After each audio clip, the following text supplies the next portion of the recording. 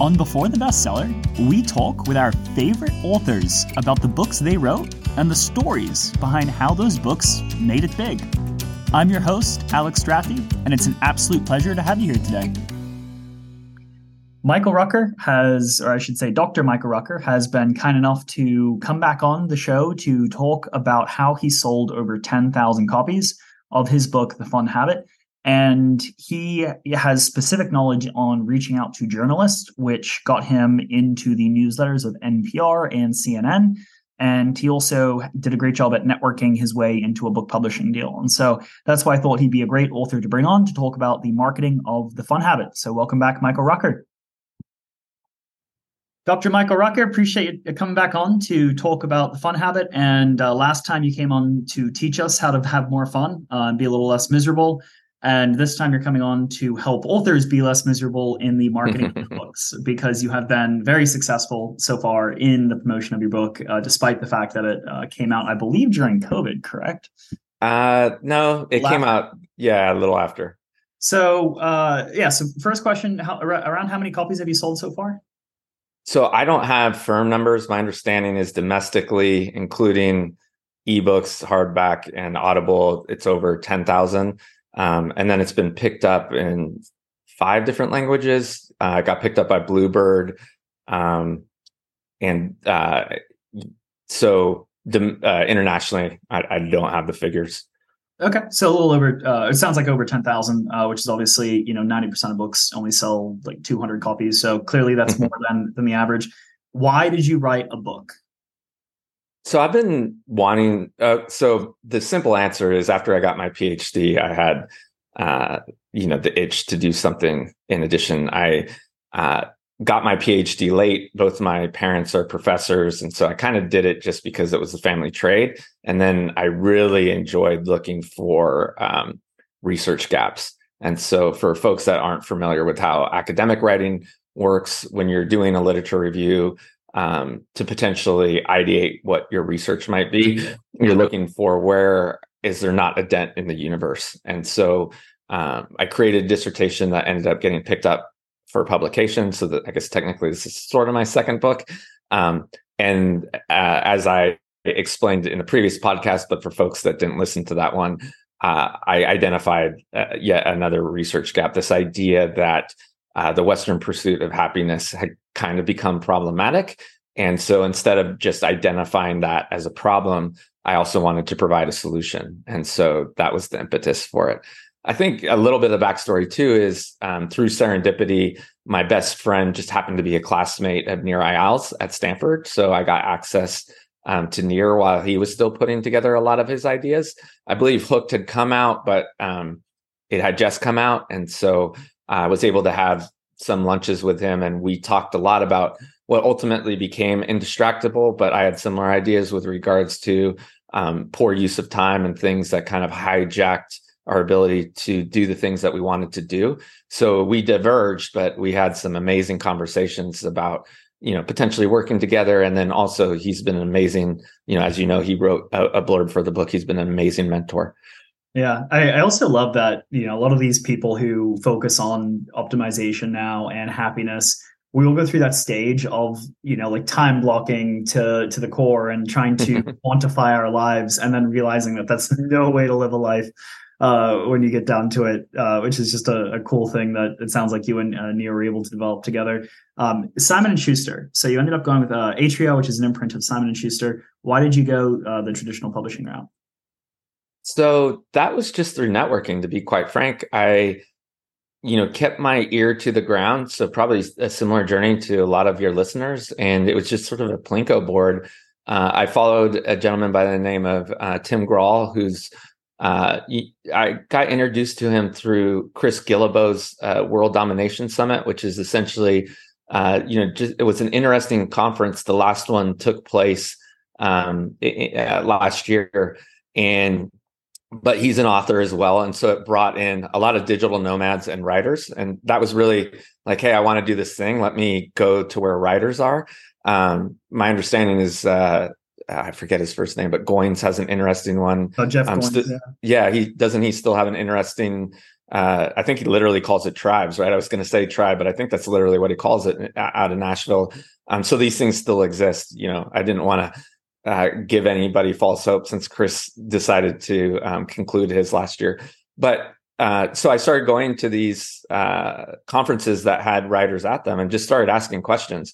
So that led to kind of following Tim's work. He had worked with folks that I admired, like Daniel Pink. And then ultimately, I joined him for a mastermind, and Tim really took me under his wing. I think that sort of access, it was a considerable investment on my part, but I think one of those things that if you do your due diligence and understand where your money's going, that it can be quite impactful. And that was true for this. It was essentially, 12 of us in Tennessee, because he lives in that area as well.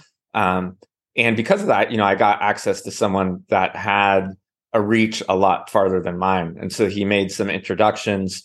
Ultimately, this is before James Clear got really big, but I got an introduction to the same agent that works with James. And so to some degree, it's where luck meets preparation, right? There was some serendipity there too, because, I got to work with a good agent who ultimately was able to sell.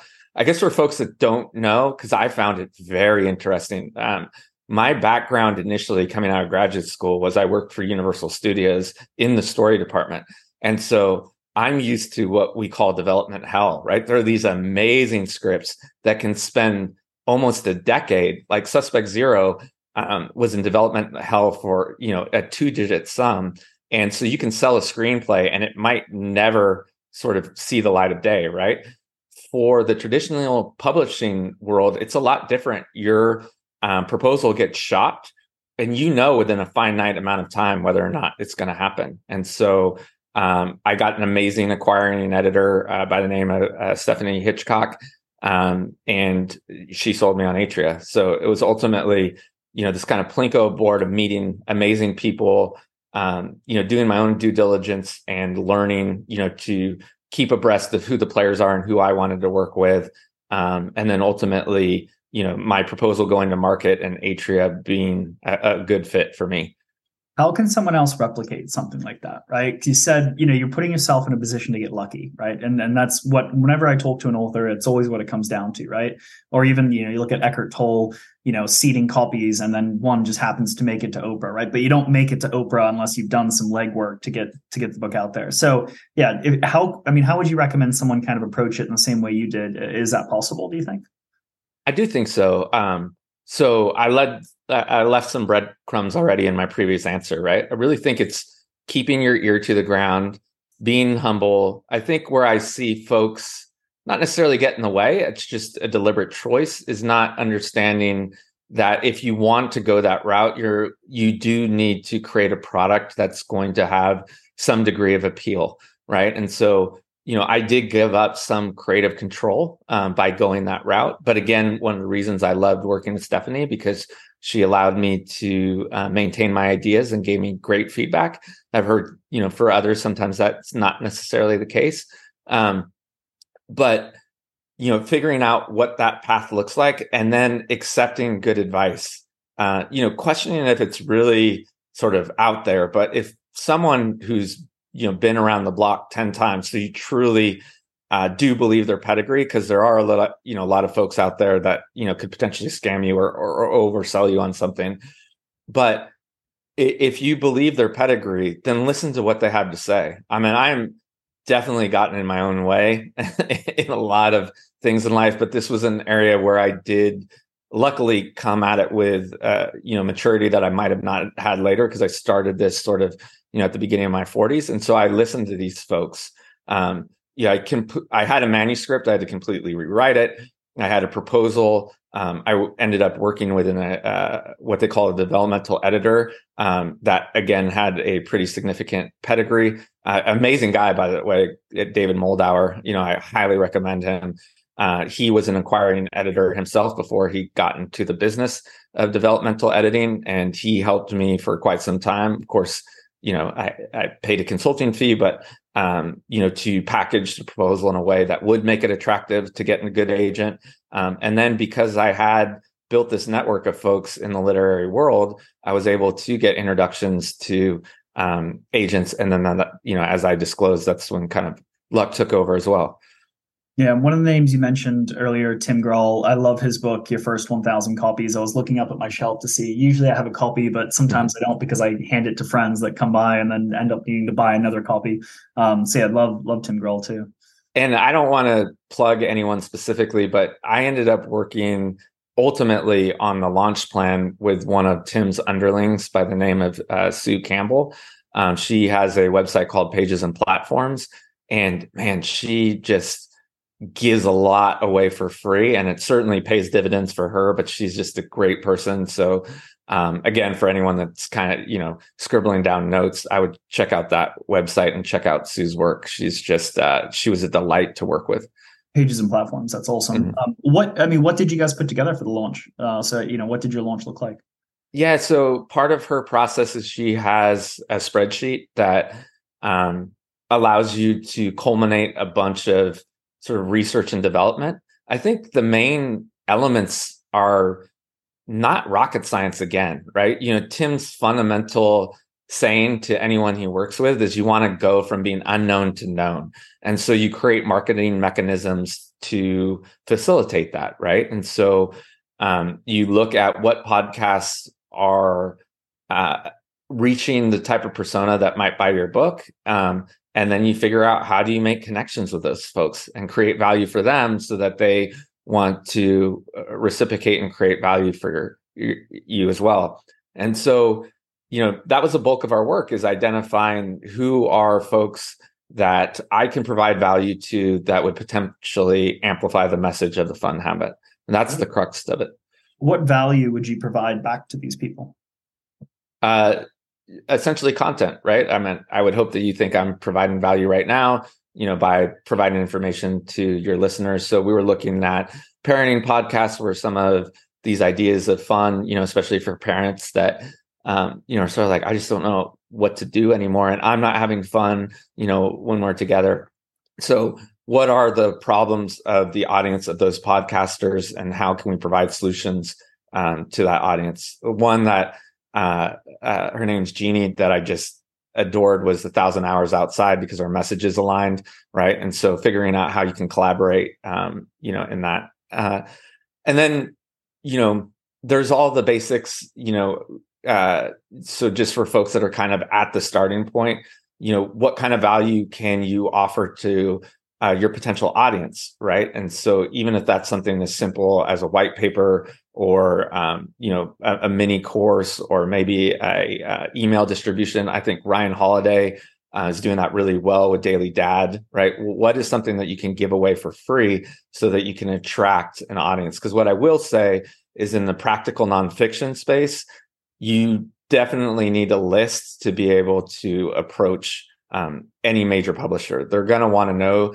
that you are going to be able to participate in the marketing. So if you don't have a marketing background, I think that was another arrow in my quiver that was helpful. But if you don't, it would behoove you to at least be able to speak that language, because as part of your proposal, they're definitely going to judge you on the sample chapter.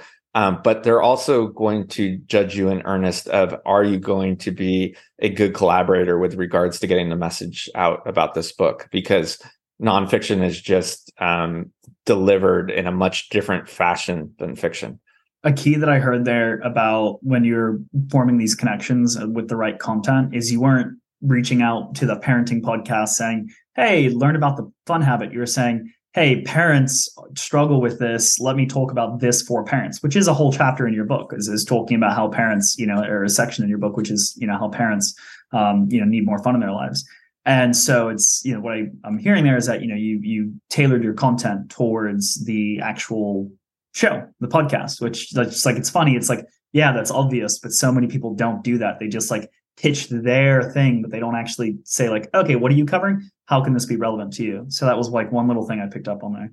Yeah. I mean, in the marketing world, we call it spray and pray, right? And that's just not going to work anymore. I think it might have when podcasts were hungry for guests, but it just seems like the podcasts that are worth reaching out to finding a way to provide value first, the sort of Adam Grant approach.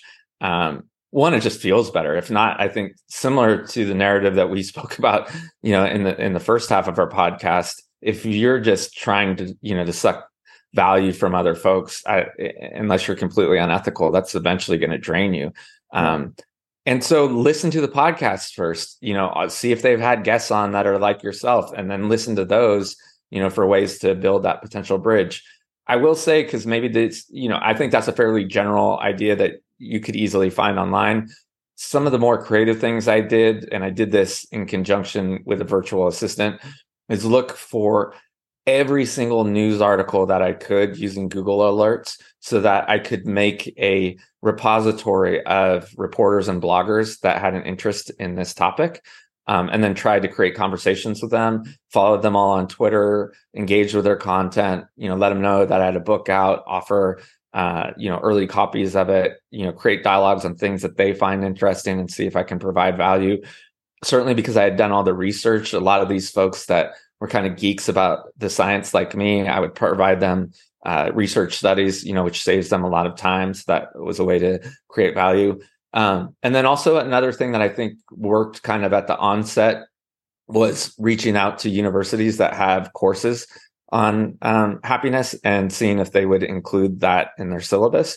So I don't know that had a huge impact, but I'm sure it certainly led to a few hundred sales because now you're on their suggested reading, and all you had to do to get that opportunity was gift the book to the professor, and that's led to some amazing connections as well. Some I still chat with because we're just geeks about the subject matter. Ryan Hamilton out of Emory, comes to mind. It's just fun, especially if you love, what you're writing about. Yeah, this is awesome. How many hours per week do you say that you spend on your book marketing? Now it's come in for a landing, but I made it a full-time job at the launch. I negotiated a sabbatical with my company because in earnest, I didn't want that stress. Certainly should eat my own dog food, right? Since I'm preaching not to engage in overwork. I had 10 years with Active Wellness, who's my employer. So they were gracious about that because I had put in my time. I understand, that suggestion comes from that place of privilege because, I had, put in time with that employer. So I had earned, the ability to take a sabbatical. But to answer your question, I wanted to provide, reciprocate the opportunity that Atria gave me. So that was my choice, to make it my full-time job. To go there. And your last comment actually segued perfectly into my next question, which is reaching out to journalists. And, you called it a serendipitous encounter, but we recently both watched your book sales explode when you were put into a major publication. Tell us a little bit about that. How did you get it? And why do you think it was so successful? So that was another, serendipity through connection. She's the person that reviewed the book is a fellow writer who heard about me through my collaborator, actually, and was like, "Oh, this is interesting." Through a conversation on Facebook comments. So not even through Messenger, right? But we started engaging through comments, and so. Funny enough, the invitation was put out, but so were a lot during, the energy and sort of excitement of that. And so I think, let me answer your question first. So we ended up scheduling the interview. It took longer than I thought. I didn't necessarily know when it was going to drop. Then I found out it was, and then, it was amazing. A similar thing happened with NPR, and so I think, just to back up a little bit, with both NPR and with CNN, the extra push was because the interview and the article were well done. So the credit goes to the associates that created the content. They hit a chord, and then because of their popularity, also hit their newsletters. So CNN pushes out a health newsletter, and I found out I was featured in it because of the popularity of the article. And then the same thing happened with NPR. Where the article had garnered enough attention that I was placed in their newsletter, which I think is really what creates the traction, right? Because that's an easy click. And so, but the sort of takeaway for folks is I planted a lot of seeds. I mean, I planted like 400 seeds, and these just happen to be the two that worked, right? And so a lot of it is because I did kind of sacrifice my income for a few months, because in earnest, I wanted the book to be successful. Yeah, to see those copies. Any other way that you could recommend that someone kind of engineer a similar experience? I mean, you said you seeded 400 different opportunities to get those two, but those two ended up being massive. Any other ways that you kind of engineered it so that, you know, those articles were popular, or that the interviewees were able to really hit a chord with their audience? Yeah, I think one of the things that I did that's been helpful, that I've been surprised to hear that, you know, oh, that's innovative, because I think for me, coming from the marketing paradigm, I, you know, sometimes you're surprised to find out, right? Like, oh, I thought, you know, everyone did this, you know, but I used used reciprocity to build audiences on all my platforms. And so to be able to show that reach was important in selling the proposal. So to the extent that you understand modern tools. So for me, because I really built the corpus of this, you know, up until 2015, it was definitely Facebook, Twitter, and Instagram, but now it's going to be different, right? You know, Twitter certainly I don't think has that impact, and you know, acquiring editors aren't going to look at your, you know, the size of your Twitter account, but whatever you think is going to be impactful and you feel like would give you more visibility about the book, you want to build that up, whatever that looks like for you. So part of my success was also because, you know, I was a beat writer for Very Well Health. I was you know, did exist on other sites that helped me build this audience that ultimately, you know, helped foster my marketing plan, which I think in conjunction with a good sample chapter was the reason, you know, that there was some appeal to the book with the publishing world. And just to give people reasonable expectations, you know, how many years have you been building your audience for? Yeah, so I started in 2007. Yeah, I always think that's a great thing to know, because people don't realize that this stuff really is decades in the making. In order to, you know, and then once you build up one thing, then other dominoes fall from there. Yeah, I'm from the school of Seth Godin, right? Like, you know, he's always kind of preached that if you don't enjoy doing this, you know, like as kind of a daily practice, then you know, you might want to think about other things. And it goes into kind of the ethos of everything. Like if you are so outcome focused, right? Again, looking at some of the pitfalls of happiness, but I think this is true in most endeavors. Like you only want the win, but you're not really enjoying how you get there. Ultimately, it's going to lead to some hard times. Call back to hard fun in your book, whole good chapter. What another final question I love to ask as we come into the final stretch here is, what didn't work? So what didn't work in your book marketing, and what can you tell authors that it's not worth their time or money to pursue? So there's two there. One, I thought that book contests, especially because I a little bit confused of the fiction versus nonfiction, because I understand that contests really can help fiction books. You might know that better than me, but so I submitted the book to a lot of contests that ultimately just was a money burn for me. So you know, it might work for some folks. It didn't work for me. The other was a double-edged sword. I went heavy, you know, when I was researching reporters and researching universities and institutions. I was also researching bookstagrammers that I thought I would have a good fit with. I probably got too aggressive there. So I have some amazing experiences with bookstagrammers. Blake Books comes to mind. What is it? Library Mindset was another great one to work with.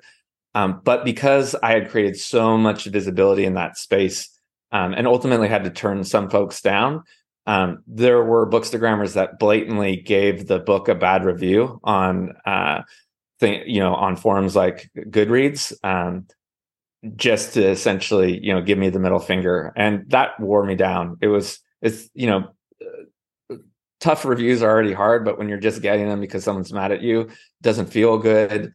I really felt like I had supported that community because I did invest some money and some time in supporting the ones that I wanted to work with. And I was always gracious about the no, like, hey, you know, I've reached saturation. And yet it ended up kind of, I think, being unfortunately not net positive for me. Did you mentioned Blake Books and Library Mindset? Did those move? Do you find those to move a lot of copies? I don't. It's tough. I know that there are sophisticated ways to track that. If I had really gotten worked with them, to create UTM codes, and for folks that don't know, to track it. But ultimately, then you're probably going to not cannibalize, but erode sales, because it would require them to go to your page first and then go to Amazon. So it becomes really tough. And the good bookstagrammers will tell you as such, to track sales. What I will say is both of those added thousands of folks to my audience. So when their, reels or their promoted posts hit, I would see real followers, real fans, start to follow me. And so, just being able to create that wider net for me was worth it. I'm excited when I watch you hit over 100,000 books, because I know it's going to happen. This book has the makings of it, and you're definitely taking a good approach to your marketing. So appreciate. That's why I wanted to have you come on. Both of us cheered together when you recently were put in CNN. That was a big moment, and I'm excited to keep watching what you do, Dr. Rucker. So appreciate your time coming on, and like I said, just excited to keep watching your journey. Thank you so much, Alex. Thanks for having me.